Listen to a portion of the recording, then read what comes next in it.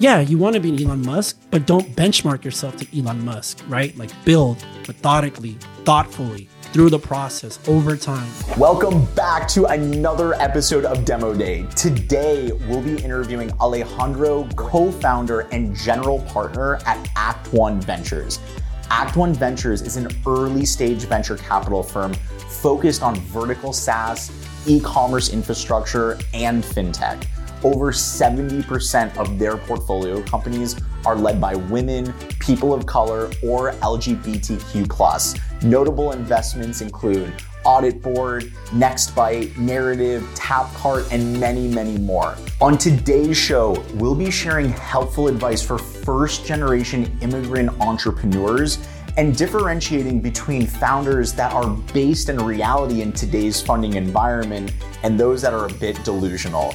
We'll also be revealing why money is the least valuable part of any venture deal. Without further ado, let's jump into Demo Day. Alejandro, thank you so much for joining us today on Demo Day.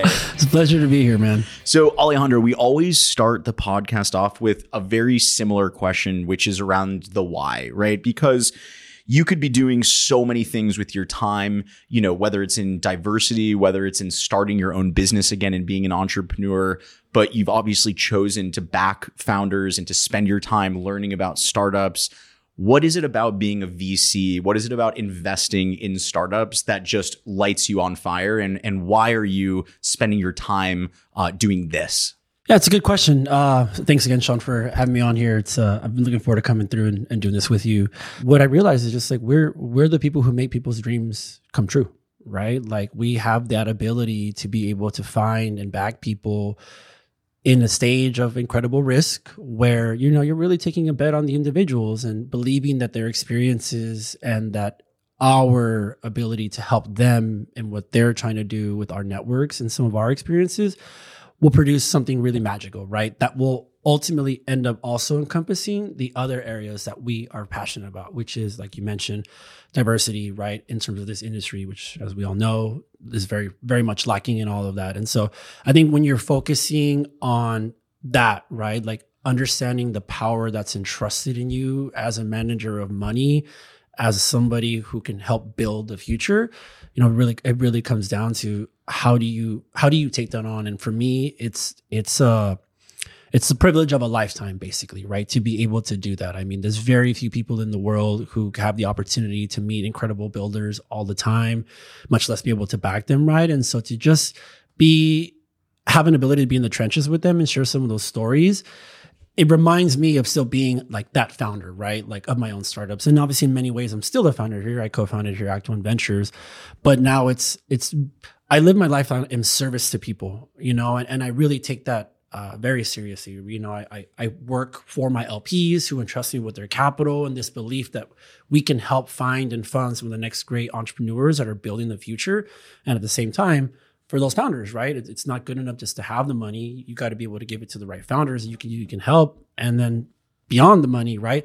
In my view, that's actually the least important thing that they're getting from us, right? The check is just a means to help them execute, but really it's that discipline, it's that help and support and the networks that come. And so just as I think of all of that from where I started, you know, again, my entrepreneurial journey back in 2009 as a co-founder of a couple companies, and then to where we are here. So much has changed in LA, right?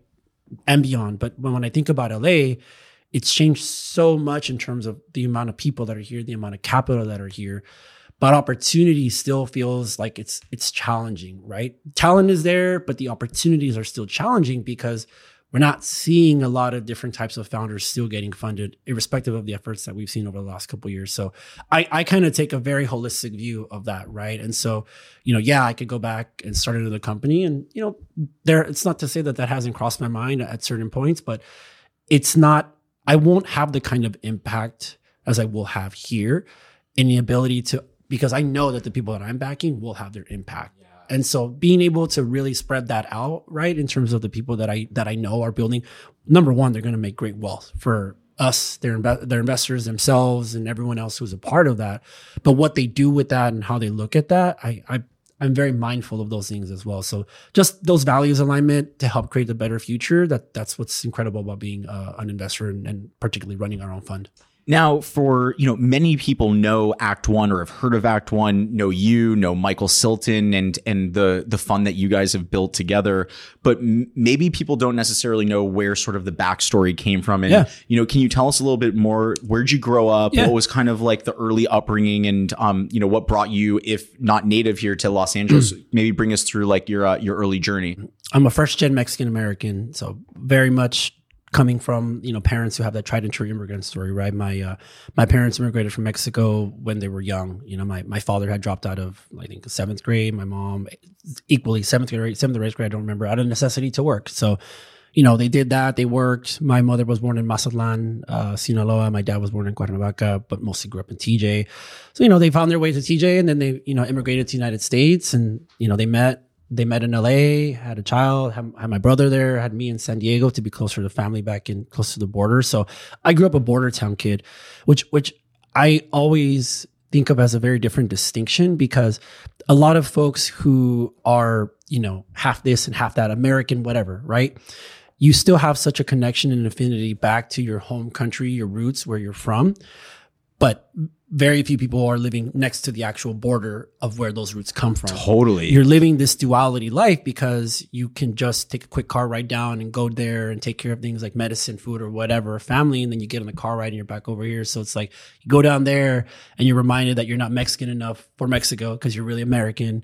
And then obviously, in these prior years, just that sentiment of who's American and who's what and all of that, right? It's a different kind of duality that you certainly do feel as a border town kid. But and Tijuana today is not Tijuana from 12 to 20 years ago either. It was it's much more developed today. Yes. And I could imagine that, that feeling of going across the border back, it's almost like two completely different worlds. I mean, it's kind of like where I grew up in Chula Vista, like it's changed. So much development has happened. So, which is good, right? That's all a net positive overall. Definitely Tijuana has come out of like that really dark era in the early 2000s. Yeah. There's always those challenges there because it's like the biggest port crossing, here for the United States. And I think actually one of the biggest ones globally, if not number one, number two. But there's still some of those challenges, right? But when you see how that place has developed, there's a tech ecosystem there too now, right? In fact, many companies moved to San Diego to be able to have operations in Tijuana. That's both for development, manufacturing, et cetera. So it has all of what you would want to see to be able to become a vibrant ecosystem. And my bet is over time, it's going to become more synonymous with what's happening in the San Diego tech ecosystem, which is still rising in and of itself. But to digress back to where I was at, I'm a public school kid my whole life, shitty public schools, I should say.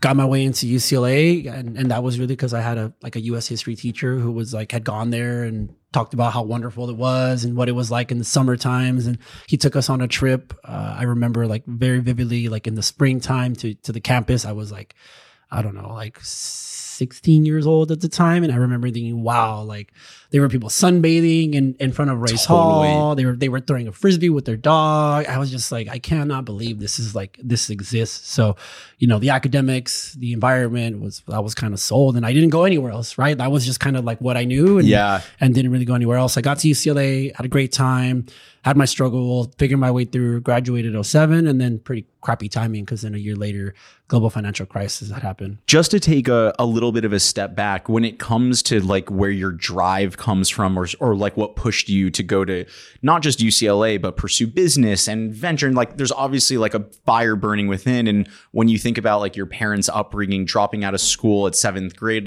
were they the ones that really put into your head of how important school and education is? Did you discover that yourself or through your brother? What was the relationship you had with that drive towards education, knowing your parents didn't have that? I think you just kind of know when you're young, right? When you feel different, you're kind of a little bit more special, not to make yourself like you're better than anybody, but you're seeing things and you're feeling things in a different way. And some of that can come from what you experience in your home environment. So I'd see the money issues that were at home, and I'd see sometimes how my mother would find that extremely difficult and would cry. And so you get a little bit older and you start to understand, oh, this is where this is coming from, and just like the kind of money you make and how the cyclical nature of that, and most people living paycheck to paycheck. I mean, that's really how we lived really in our household. And so there was an element of both. I didn't want to see my mom like go through that, and I didn't like the feeling of what that would do. And I learned really quickly at a young age that, these are limiting factors to your success or your health, your family, and everything else. So I wanted to do good. And I just loved school. I'm not going to front. I really enjoyed school, just being there, being surrounded by people. I like had a natural affinity and energy to it. I was not like, I'm smart, right? But I wasn't like, setting the curve, getting straight A's and all of that. I was like pretty much straight A's, but I get a B in there, C in there sometimes. And I think that was reflective of sort of where I was coming from, which is I didn't have that support, right? There were no tutors. There were, nothing like that. I just really had to put in like 2-3 times the work that someone who would get it right away, but I would still get the answer. Yeah. You know what I mean? Yeah. So like you weren't going to let anyone outwork you because of... That's my big thing. That's my big thing, right? Like I will outwork basically anybody. Like I know that I might not be the smartest in the room, but I will outwork anybody in the room. And I think when you're able to harness that power and apply that to academics, then it's really just a matter of understanding your pace and having patience and getting through the process. So I developed an ability to have a process mindset of how I attack things. Didn't mean I didn't deviate or it wasn't a struggle here and there, but I was very process driven. Like I knew this was because of this, and that was going to lead to this, and this was going to lead to this. Yeah. Right? But when you're coming up from this kind of low income environment, you don't really know much past this idea of what college is. I mean, you're not surrounded by people who even if you envision it, like it's hard to because you haven't been through that like before. How do you envision something that you've never heard of? Exactly. Right. Like, that you've never been exposed to. And that whole notion of you can't see what you can't be is pretty real. I mean, you can, but the sooner you see that, the earlier you understand that these are types of jobs and industries that work, and you find what your passions are. And, there's so many kids that, from low income communities where, we see jobs that are more tailored around what that is like, right? So like a lot of social workers, you'll see a lot of kids from like public schools want to be social workers, and nothing wrong with that. It's great, but you can't build generational wealth like that, right? And so the idea is, how do we break these generational curses?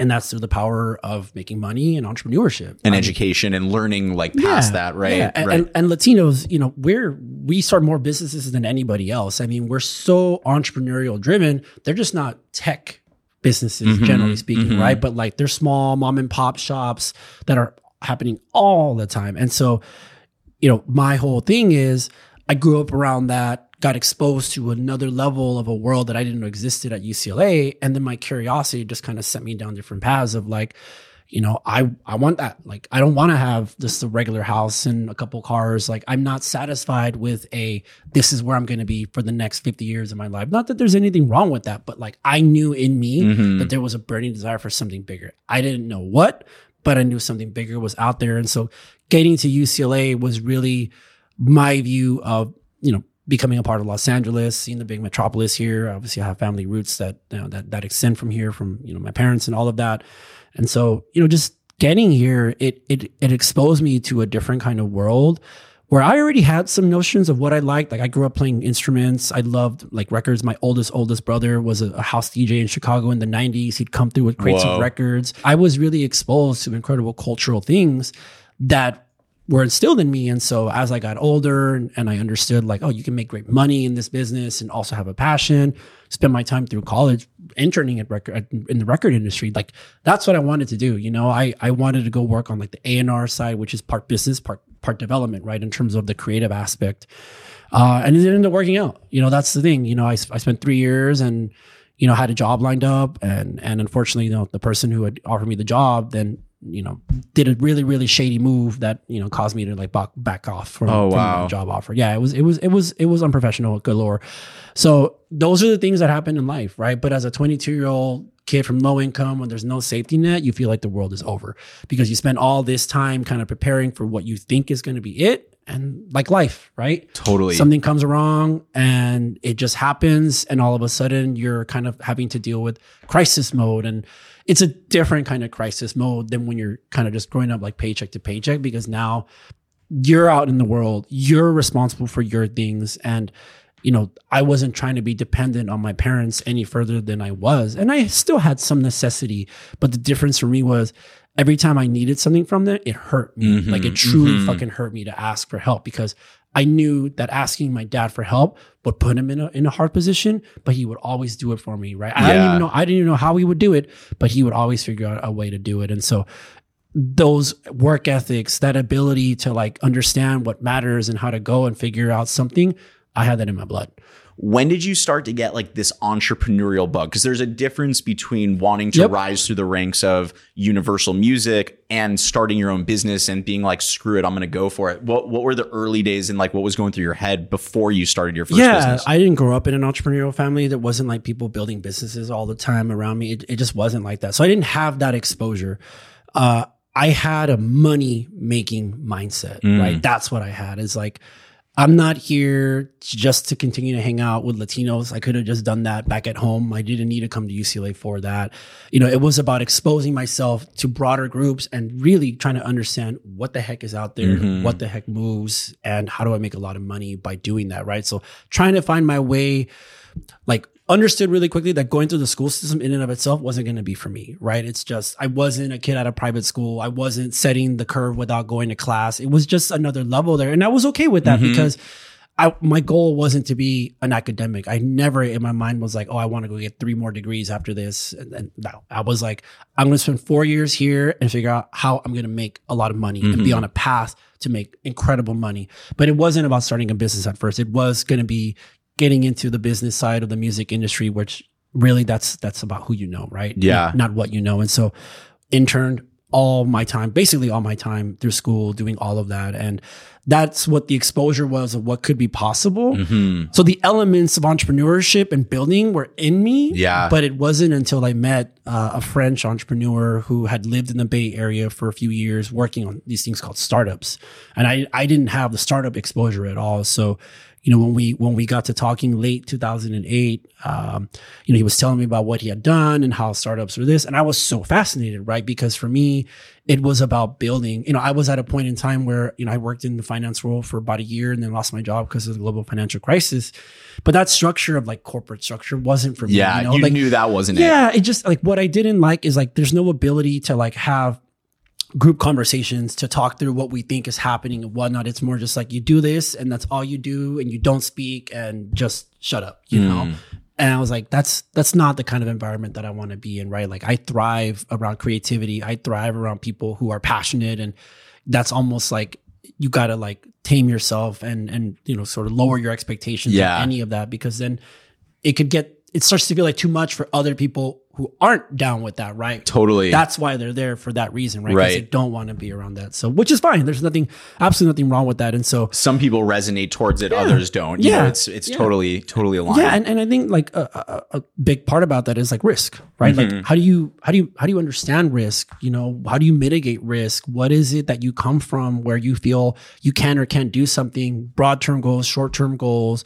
You know, a family to go back home to, or you know, family to go back home to with like a, you know, extra house or whatever. Or not. I mean, all these factors really play into it, and you know, particularly a lot for like, you know, Latinos, right? Where if you're a first gen, even like a second gen, I mean, you feel the weight of your entire family's history on your shoulders, you know, like everything that they've been through to get to a point where you could become an American, where you could be the person to really change the dynamics of opportunity that they didn't have, like anybody coming to this country, right? Like literally everybody who came to this country with this idea of there's a better life out there. And so we're going to go look for it. I think that's a big part of it. And so when I see a lot of, you know, young Latinos, you know, it makes sense why they go straight into a corporate world or want to go work for a bank or whatever, right? Because that like quote unquote traditional path is a level of security. Yeah. And I think when you get on that path, it can be so good and lucrative over time that it's like really hard to walk away from that. So for me, I didn't like graduate and go work at Goldman Sachs or McKinsey, right? Like that was just not you weren't optimizing for security. I wasn't making six figures out of college at 22 years old, right? Where I was like, there's no way I'm going to leave this. It wasn't like that. And so for me, it was a little bit different. Once the financial crisis had happened, I had lost my job. My mom went through stage 3 cancer. She ended up eating it. It was just like everything that I thought was supposed to be happening, because I was told that, is no longer here. Like that is gone. That idea, that world is gone. And I'm like trying to think, how the freak do I start to build that up again? And that's where I met this guy, right? And so just understanding like, oh, so you're saying we could build a product and have ownership over that product, build the right team around us that will help us execute on those strategies, raise the capital that we need through the ability to tell a story as to why now and how and everything. And then be in control of our own destiny. I was like, yeah, sign me the fuck up. Like there was like not a singular doubt in my mind that that's something that appealed to me. No, it was just about timing, right? Like, how do I make sure that my timing is right? And at that time, like my mom was my number one priority. So when it went into remission and she beat it, like literally the next day I got going. This was like very like super early, like 2009. And, just seeing her go through that and beat it, she's a devout Catholic woman, and like the pain pills that they prescribed her for like the pain through the radiation therapy, she didn't take a single one. She was like so devout in her faith. God bless my mom, that like she used that to beat it. Yeah. So I was like, in my mind, I was like, you're crazy for not taking that. But I saw that sort of happen, and I'm like, well, what's the worst that can happen? Like I'm not fighting for my life. I'm fighting for an opportunity, and worst case scenario, it doesn't work out. And guess what? I'm back to where exactly the fuck I'm at right now. Right. So ain't nothing wrong with that. And I went all in, and I think the complete ignorance that I had to how it actually works in practice, networks, the real value of these kinds of networks, right? I worked in music, not in venture or tech. So just like the values networks, how do you find these networks, access to capital? What is that? How do you become quote unquote venture investable and all these other things? It was a super blessing in disguise. Because if I really would have known all of that, I wouldn't have done it. And so jumped in blindly with this guy. I knew more about music than him, and he knew more about tech startups than I did. And so we put 2 and 2 together and we got going. And then, that obviously started a journey where I'm now, 14, 15 years in deep working in tech. It's always in the grind. Like, yeah, you see the glory and you see all of that, but there's always a near death experience, if not 2, for every company or every fucking project. It goes through that. And, the guy that I had worked for at my last stop, he was a person who had discovered Linkin Park. Right. So like, this is when Linkin Park, they're still a great global band, but this is when they were like at the top of their peak, So I was working in this dude's house, and he had like platinum plaques all around. And, he talked to me how he had produced, written, and drummed on some of the tracks. And, for him, it was, he used his personal money to like really go in on this. He's the one who went out and found Chester, RIP Chester, and, put him in and like brought them together. But he like almost went completely broke trying to convince people to take this on. And then it just takes one, right? And then obviously Warner Brothers came through, and Linkin Park became Linkin Park. And so like when I heard stuff like that, I'm like, that's how it happens, right? That's how it happens. Yeah, you hope it's a straight line. I hoped that it was going to all work out right after college. The reality is that's just not how shit goes, And I think what young people face today, certainly the ones over the last 10 years, but even more so acutely over the last like 5 years, I would say, is they're used to a world that is a blip in terms of how the world generally moves. Explain a little bit more. Yeah, we don't see up and to the right as like an everyday movement, like the amount of money, the ease of which he was getting it, like the cost of capital was basically nothing, overvalued. People who had no experience doing absolutely anything were, getting money to build, enterprise software companies or what have you. And so you don't see, there's a stage of risk, but I think we went like redefined what the word risk was, because there was no care of risk. There was just this notion of money's everywhere, opportunities everywhere. There's so much FOMO because of this whole thing happening, that there's so much that has changed very rapidly. And, but at the end of the day, entrepreneurship and that ability to build and finding great opportunities is always going to be there. In fact, it's greater than ever now. It's just how much risk can somebody or should somebody take on, because you can't operate with the mindset that anything that you saw in the last prior years, you're going to be the beneficiary of. It's the total opposite. You're not going to be the beneficiary of anything that you saw growing up. You're not going to be the beneficiary of that. So it's like, how do you map a world where you think the world's one way, then the world's not that way? It's just a little bit, when I go back and I think about it, it's kind of like what I went through, right? It's like, I thought the world was one way. Then I came out and the world is totally different. Yeah. Well, you have a really unique perspective in that you grew up through duality, right? Yep. So it's like you already have kind of trained yourself for like, yeah, on one side of the border, it's all nice and rosy. Go 2 miles south or 4 miles south, and it can be different in just the blink of an eye. Or my mom could be healthy one day and then not the next. And so you've kind of like gained some of that scar tissue over time to like prep you for moments like this. Yeah. Let me pause you for a second here and kind of go inward around like advice, something that resonated with me a lot, because I personally I can empathize, but I haven't been through this concept of like the weight on your shoulders of generations, right? Like it's Latino, Asian, Indian, African American, like every immigrant that's come in, that is first or second or third, has that weight. And so, I know like technology has changed a lot, times have changed a lot, but like you have a nephew that walks into your office, or you have someone's little brother, and they have that weight on their shoulders. What sort of advice are you giving them now about college, about starting businesses early? Because there's so many things that you could do today you couldn't. Even if you're in music, you could. And so when you have these younger people coming to you and saying, hey, Uncle Alejandro, what should I do? Like, what's your advice? How would you help them navigate in this world, knowing that they come from nothing and there's nothing but opportunity, but they're weighed down by this fear or that need for security? What's your advice? I got a 11-year-old nephew who's going through that right now. And, so firsthand experience with my little nephew, Adrian.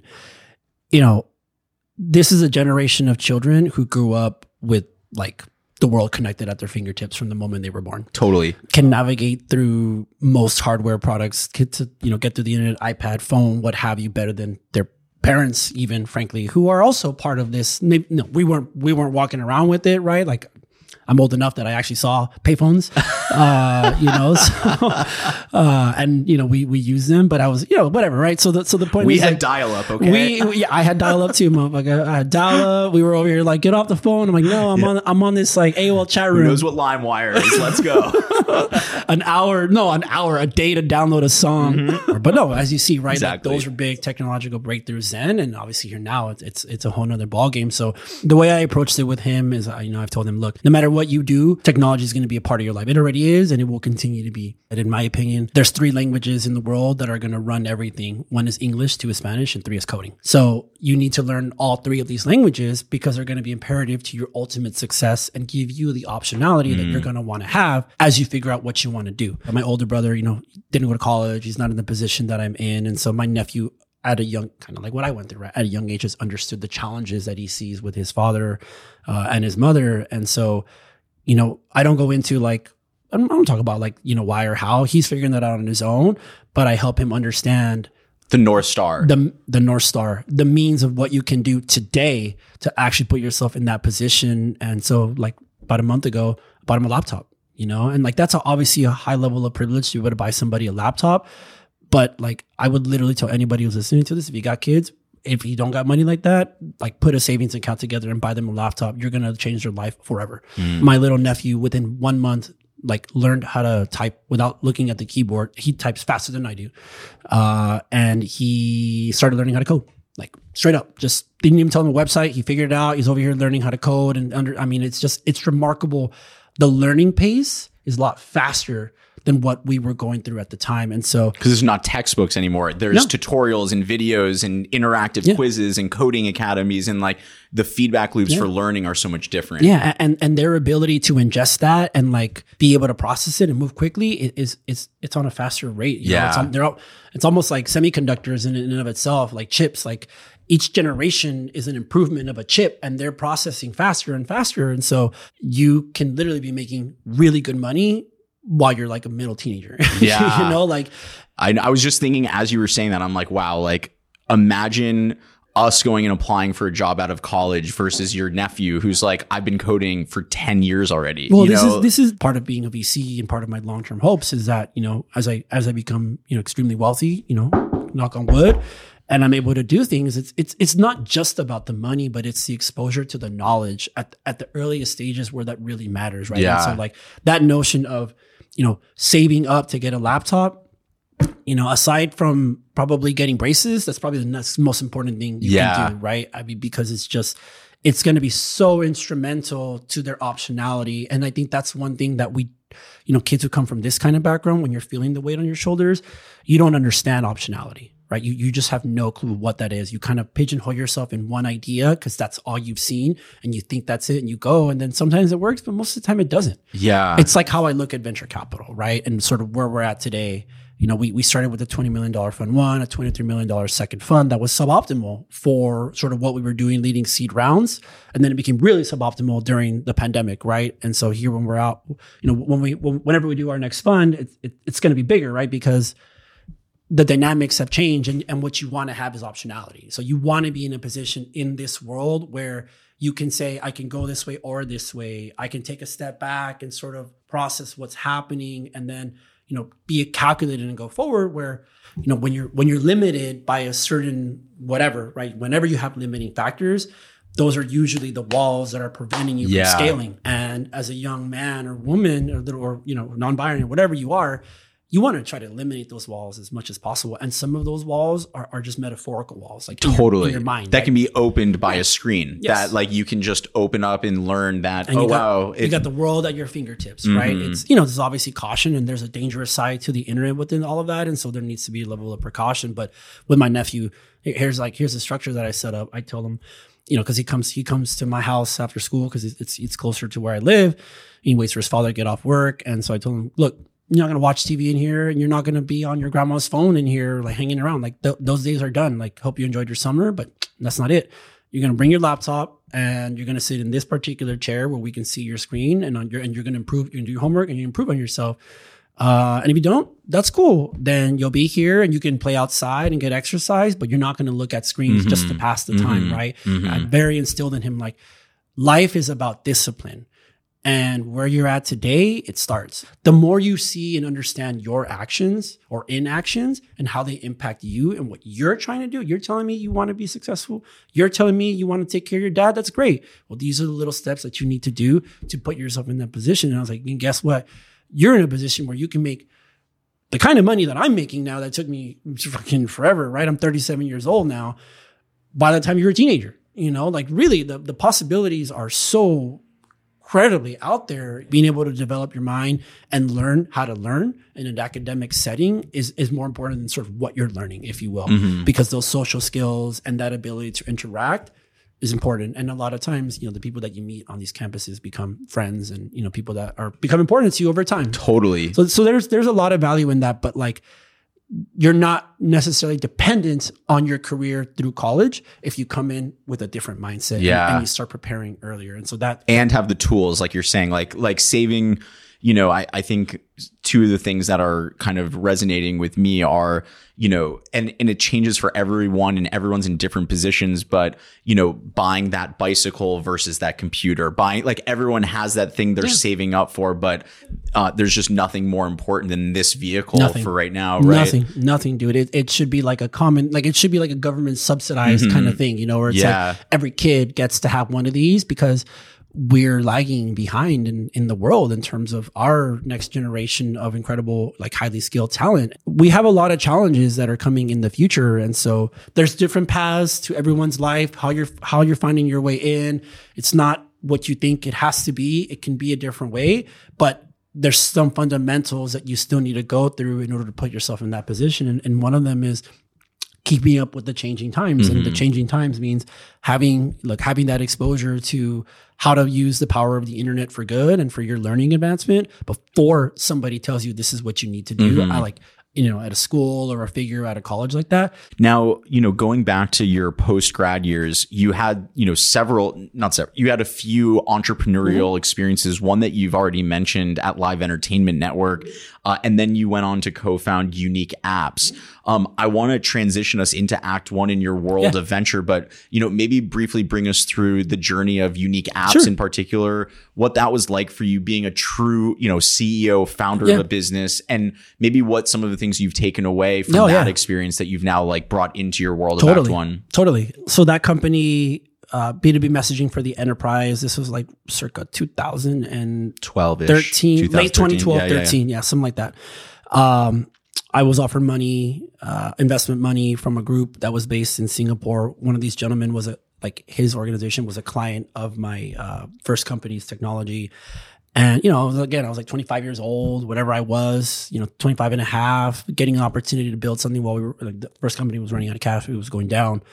And, pitch deck, literally the second person I had shown this pitch deck to. And he was like, this is like, I want to actually put money together and put a group, but I'd ask you to move out here. And I was like, yeah, why not? It's just like, I didn't think twice about it. I was like, I'm not married, no girlfriend, no kids, still not married, no girlfriend, no kids. Eligible bachelor over here. There you go. So some things haven't changed, but I hopefully they will change at some point soon. Again, just going into it. So went off and did that and spent a little under 4 years of my life living between Singapore and Jakarta, where I had a development center. And then coming back to LA, I became a member of the UCLA Venture Capital Fund, which is how I met Michael, which is for me to better understand how to build my network of these kinds of tech venture folks through a community that I had, which was, being a Bruin.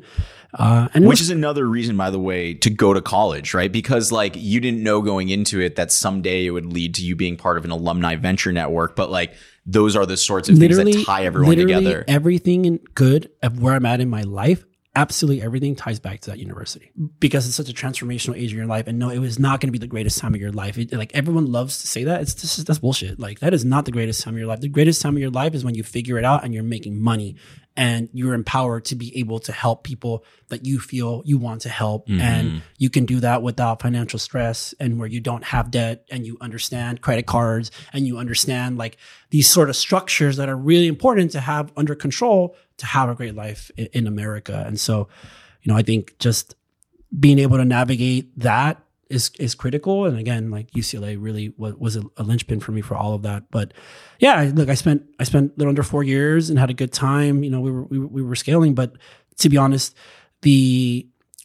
one of the mistakes that I made, and I'm gonna say this like truthfully, but I love my old business partner, but like I shouldn't have done the second business with the same business partner. You're learning as you're going, and a big part of it is like managerial skills and like how you handle all of that. And it just got to a point where managing the business was actually not as hard as managing like the executive team, like the founder, like those dynamics. The dynamics. And so like again, these are all lessons that I've learned. Trial by fire, scar tissues that I understand acutely well when I meet in founders and assess and look at all of these little things, right? I because of that, when I resigned and moved back permanently, I was tired of it. I was like, I got to go back home. I got to do my next thing, and I got to be closer to my family, and I want to go back to LA, right? Where when I started in 2009, like literally the term Silicon Beach wasn't even coined yet when I started. And then it came out like some months later. So like where it was at that point, this was now like late 2014, early 2015, it was starting to grow. There was a movement. There was more talent coming in. People were graduating and staying. That was missing. You need that. And so like in some ways I sort of felt like FOMO and like jealous. And like I needed that and didn't have that. So it's time to go back to that where my roots are. And that was obviously, there's nothing easy about that kind of transition out or whatever. But, did you feel like, I mean, for me, at least with Coefficient Labs, like it's just so a part of my identity, like my friends, my family, like friends of friends, and like, did it feel like, was it an easy transition for you to let go of? When you start a company and you run that company and you're literally responsible for payroll, right? There's a difference between being an operator and like being the person who signs the checks for payroll. Totally. And like, not to say that early employees are not critical. They're absolutely critical, but there is a distinction between people who handle payroll and it's on them to pay these other people because they depend on you and the rest. And so just knowing that's like the height of responsibility when you're running a company, right? Is like taking care of your people and all of that. 100%. So yeah, like, you build a family, you want to treat everybody good. You want the success, and sometimes that really works and sometimes it doesn't. I don't know a single founder, and whoever says they don't have it is lying, that doesn't suffer from trauma. Like that isn't carrying a bag of trauma with them and pretending like it's all good. And that's where I was for 7 years. I pushed all that shit down, just worked, didn't take vacations, like really just like as many bad things were happening. I was like, cool. Like, I'm just going to keep on going. And that shit catches up to you, right? Whether you like it or not, it's going to catch up to you. And if it catches up to you and you're not ready for it, it'll come out in a really negative way. And so like, I could feel myself starting to crack from just all of that time. And like, I was like, you need a reset. I'm not going to get eaten alive and become somebody else that I'm not. Like, there's a core part of me. And like, I felt like I was losing some of that semblance. So it was like, time to go, right? Like, this business is not worth more than my life. Looking out for myself. I'm not going to front, right? At that point, I was finally looking out for myself. And so maybe this is a good place to like bring it back to, I think unfortunately with the way the economy is right now, like there's a lot of teams that are going through that. So the pressure has gotten too much, like things are starting to unwind. People are having to get let go, and so what sort of advice do you have for people like right now, like as things are for some people listening at the most pressure they've ever felt, or, how did you navigate that? And then how did you kind of come back to the table fresh again? Yeah. What we're going through now is the now next phase of an unprecedented rally. And to think, if you're being a company, to think that you're going to be the beneficiary of anything that happened over the last few years, you're already starting off with delusion. And your best job is to get rid of all of the delusion you can and be as sober as you possibly can. And that's a really jagged pill to swallow. And I get it. Very sobering pill. Very sober and jagged, right? That motherfucker goes down really hard. But you know what? You got to take the pill.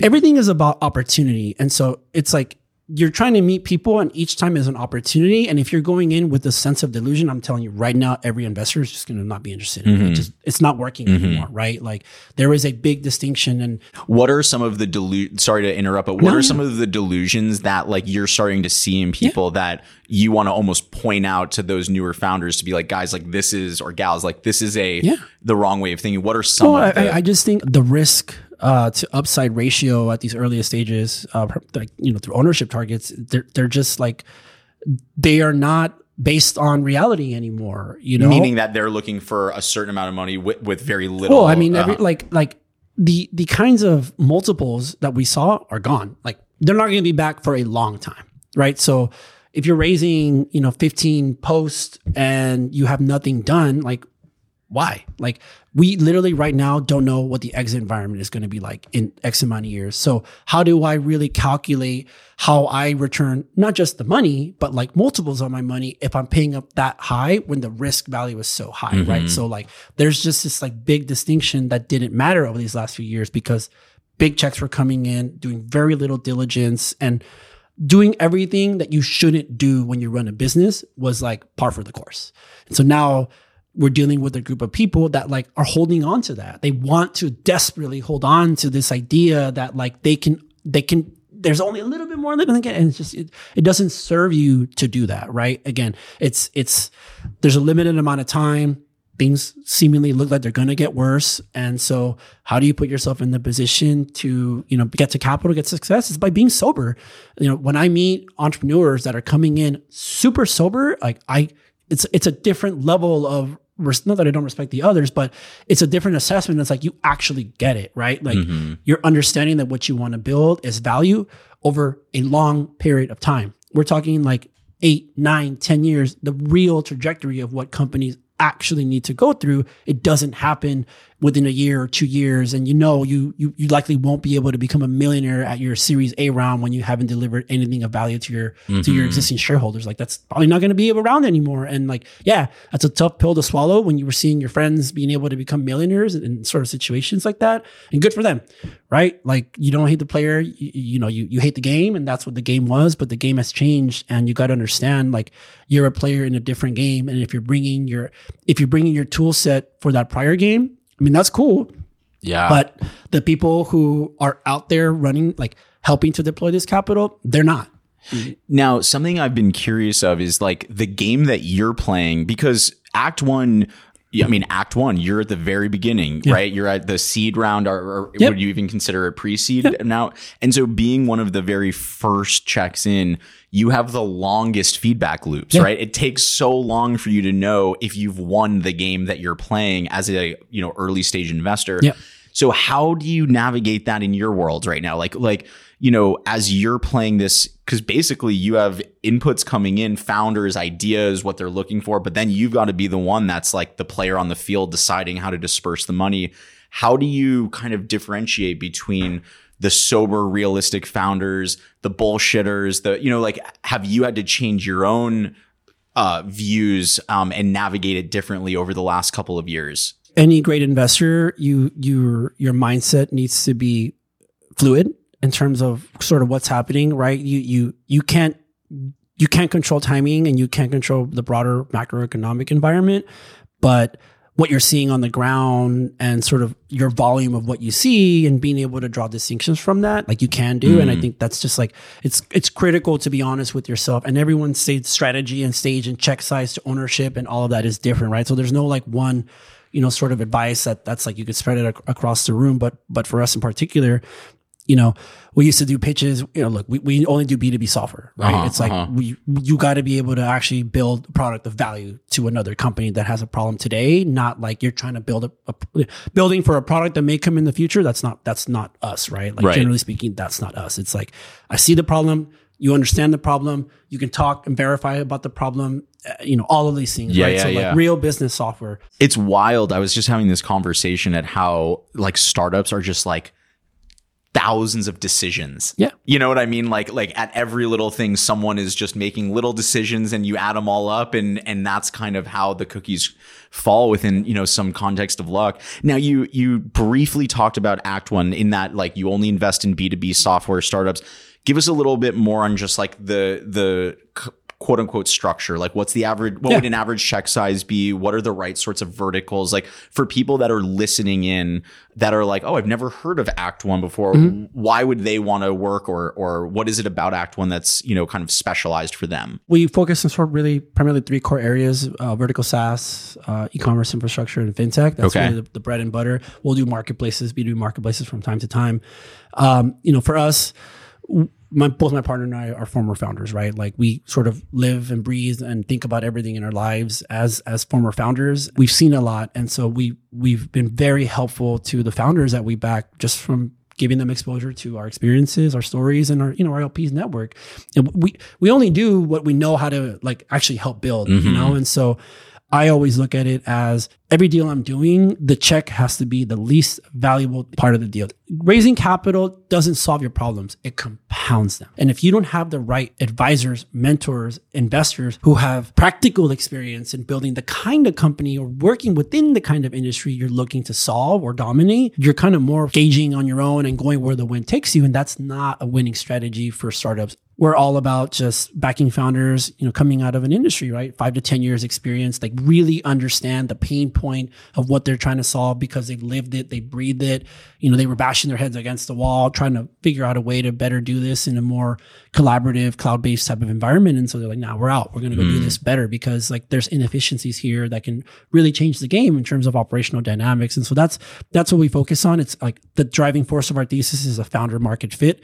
Not to say folks that haven't been in the industry can't figure it out, but again, these are just stages of risk. And what we know is that pre-seed companies have no credibility, generally speaking. Yeah. Right. Like what you can help yourself with is if the founders have credibility in their industry and what they're trying to do, and if they could talk to a buyer and jam out with them, almost like they're like been best friends for a long time, working at cubicle next to each other because I can speak your language. I know what's happening. I know what you're dealing with. You can vent to me a little bit, bro. Cause I've been in those shoes in the trenches together. And like, that's why I created this thing. Right. And so like you're really able to help them understand that you as an individual and as a team are the people to bet on. And so, let me go pay money to this like risky unknown startup because no one else is doing this, or we've tried it, but they don't have the actual knowledge like these individuals do. Yeah. So that's it makes me think of like your investment in Tapcart where like Eric was like mobile first studios building apps for companies over and over and just like saw that, that problem. And, even though he's an engineer and a dev, he can just go and talk the talk to anyone because he's been in that world before. Yeah. You said something a couple minutes ago that I'd like to just like double click on because I think it's really interesting. I think for a lot of people, if you were to say money is not going to solve your problem, it's going to compound your problem, they would be like, what the hell are you talking about? That's why I'm raising money because I have a problem. what is the aha moment that they need to hear from you? What is compounding your like, does that make sense? Like, Yeah. What are they not seeing when you say that then they're like, oh, okay, I see what he means by that. It is incredibly rare that whatever I've seen come into pitch, that particular product is exactly what gets them to the promised end. In fact, there's really only been, there's a couple companies, but like one of our companies called Audit Board. I mean, that's these two gentlemen created a company called Socks Hub. Like literally all it was going to be is Sarbanes-Oxley compliance, cloud-based, modern UI UX. That's it. Right. And so we were like, yeah, like that's an actual niche of a pain point in the most valuable companies on the planet that are public or the ones that are planning to go public. And, so we focus in on that, right? Where again, let's say you raise capital, but you don't know exactly where you're building or you're kind of iterating and testing. That's the natural cycle of startups. And I'm never upset when somebody needs to pivot once or twice. That's just how it goes, right? It could take more time, but do you know how to manage cash in that environment? Because the excitement of a founder when they get the money is let's go spend this money.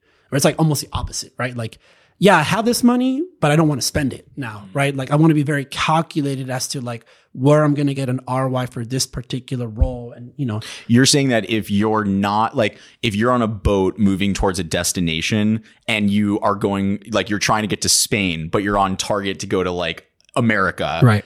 If you have more money, you're going to get to America even faster. Like you're going to go off the beaten path even faster. And so making sure that you have the right direction before spending the money. Yeah. Well, typically when you have more money, you think that you can spend faster because like there'll be more money available for you. Right. And so you're trying to grow quicker by spending a little bit more and in the idea that your plan is going to work out. And that's the challenge, right? Is like those plans don't work out like that. Like the sales cycles take longer. They're getting even longer now, right? Your ability to be able, like turnover, like you were talking to some dude who's like, or woman who's interested in buying your product. They're probably not going to be there in the next, 6 months or whatever. Mm-hmm. So, how do you manage that while there's burn going on? There's people that you have to continue to pay to fill these pipelines to get this all ready. And, you don't know if, it's going to work out for usually many months ahead. And so, look, this is where, the investing in a core founding team that in and of themselves,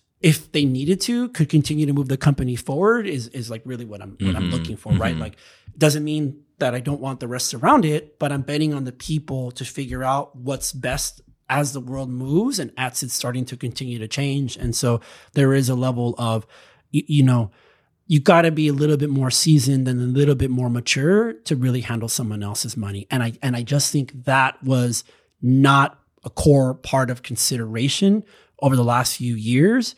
For us, it was, but for the broader ecosystem, I don't think that was part of the core consideration. Because again, there's like you're just going to pass the bag and someone else is going to give them more money and that gives them more runway. But here we are. How much of what you just said is the inexperience or, as you put it, like excitement to spend money from the founders or the startups versus the VCs being like, we need to spend money. We need to grow. I've heard on both sides that, in some cases you have VCs that like they need to spend them. They want to spend the money as fast as possible because if it's not working, let's fucking get them out of here and like move on. And I've heard different sides from your perspective. What, where is the problem? Is it more on the VCs? See, here's the difference between founders and VCs. VCs have a portfolio of companies, right? They can tell you go grow and spend all your money because if you go off the cliff, well, that sucks. But here's these other companies where if you're a founder, you have one company. Mm-hmm. You have one of one.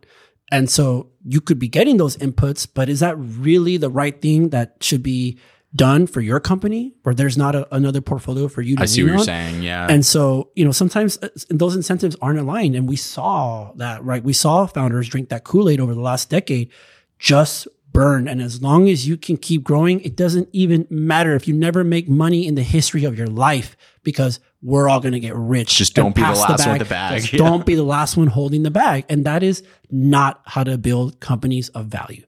That is wrong. It is a total opposite of how people should be thinking and operating. You shouldn't want to have to spend 400% on marketing against revenue to get no revenue through the door still, right? Like you're never going to have positive unit economics.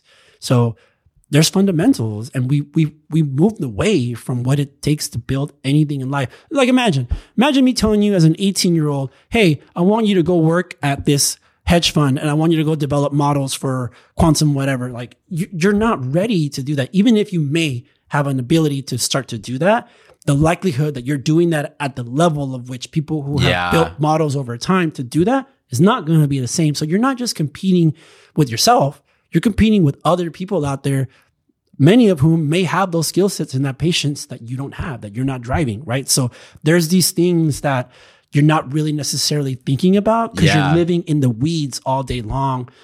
And part of what we do is like we make sure that when we have our monthly cadence calls, meetings with our founders, like the newest ones in the batches, we give them, sort of this idea of like metrics to like be thoughtful of, to take a step back and look at things from 35,000 feet, because you start to understand trends that are moving and you now can be the kind of founder where any founder, if you're starting a company, you break through walls. You know how to fucking go. You know how to break through walls. But at some point, you want to be able to say, you know what? I don't have to exert this energy to break this wall. I can go around. I can go over. I can go under. Like there's no need for me to thinking of that mindset of I need to crush everything, because now you may hurt yourself on that path, or your company may go down by keeping that mentality, right? So there's that little bit of the game is changing. How are you looking, right? But if you're that innovator who can come up with a different game, one, you got to really be able to do that really well and better than others. And, that's Steph Curry type of stuff. And I mean, as much as we all may think that we're Steph Curry, we ain't Steph Curry.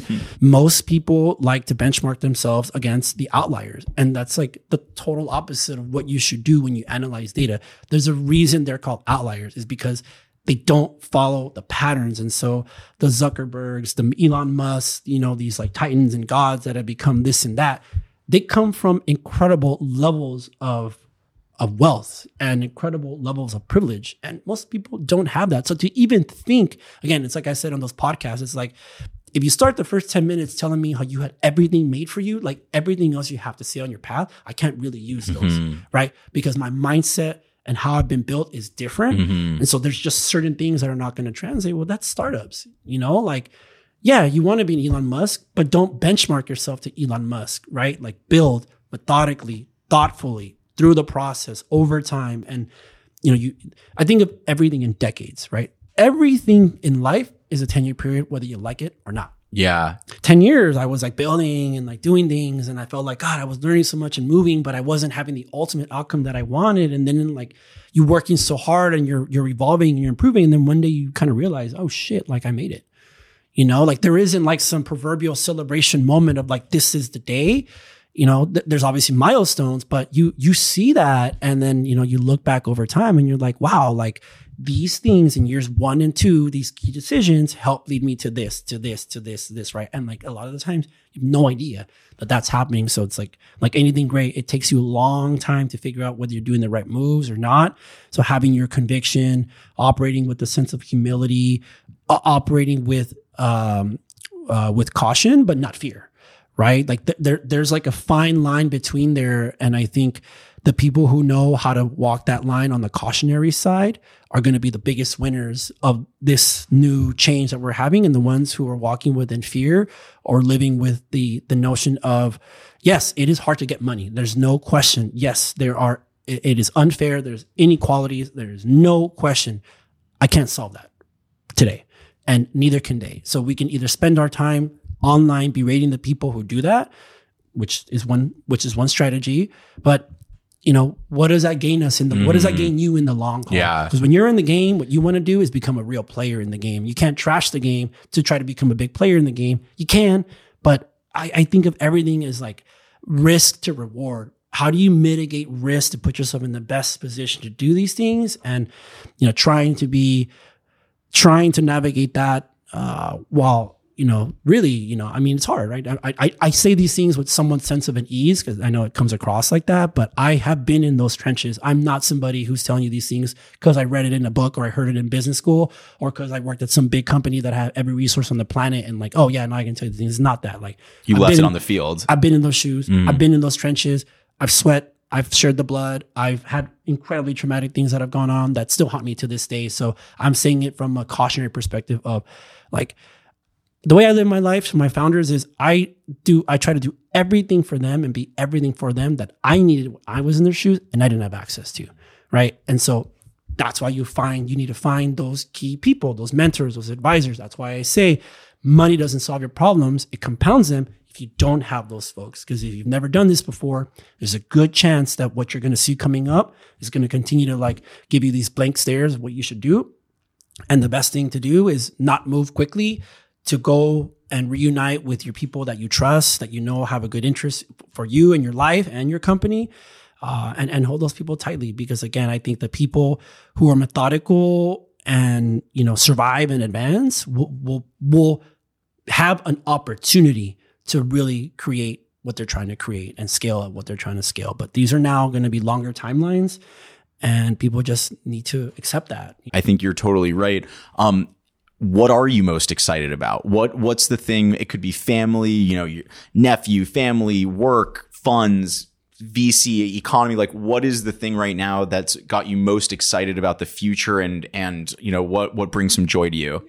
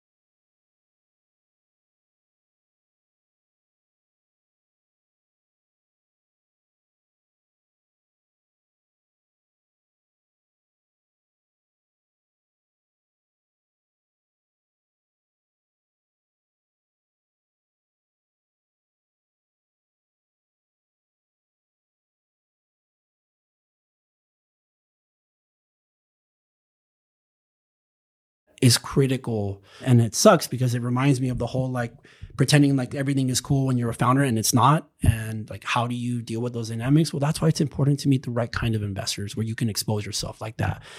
And for me, you know, I figured it out after my first year. It was like, the story that I told you, right? Like, this is not a typical venture story. You would not hear this, you know, being the same thing in probably like a typical 2020 VC interview. And that's what makes me different. And that's why the founders that I've met that we've been able to back have chosen us, right? Because they feel like they're dealing with a human who's like actually can articulate a story of struggle, of hardship, of not having money, of not having all this and finding a way to get it done. Yeah, I got scars and I expose them because I'm not embarrassed by them. You know, like, this is America. This is a culture of, you know, you try and you're building, and everyone's got to go through some kind of rough patch of some sort, whether that starts at an early age or later, to become the ultimate success. And so most people try to hide those because it's easier and better to just, like, you know, glorify the good. But, you know, I'm not opposed to being that. And that is a superpower that certain individuals have, both founders and investors. And it serves the founders really well to find investors that can line up with those same sort of values, right? Because it doesn't mean they're gonna give you the money, but they're gonna be able to understand you better than probably the majority of folks out here. Where, again, now that it's happening, the natural inclination is going to be to pull back and go back to the old sort of ways. That's what people always do, right? It's like, oh, we can't be risky anymore and go do these risky investments in like women and people of color, which is bullshit, right? We need to just go back to the old ways. And, you know, there's always a cover for something. And so you need to be mindful of that and prepare for that. And learning how to deal with those challenges and compartmentalizing them is a really tough skill. But the best entrepreneurs do that better than anybody else.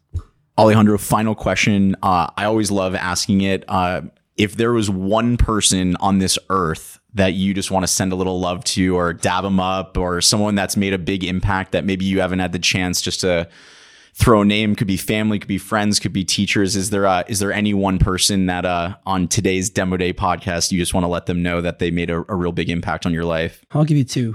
One of them is my an old communication studies professor at UCLA. Her name is Marty Gregory.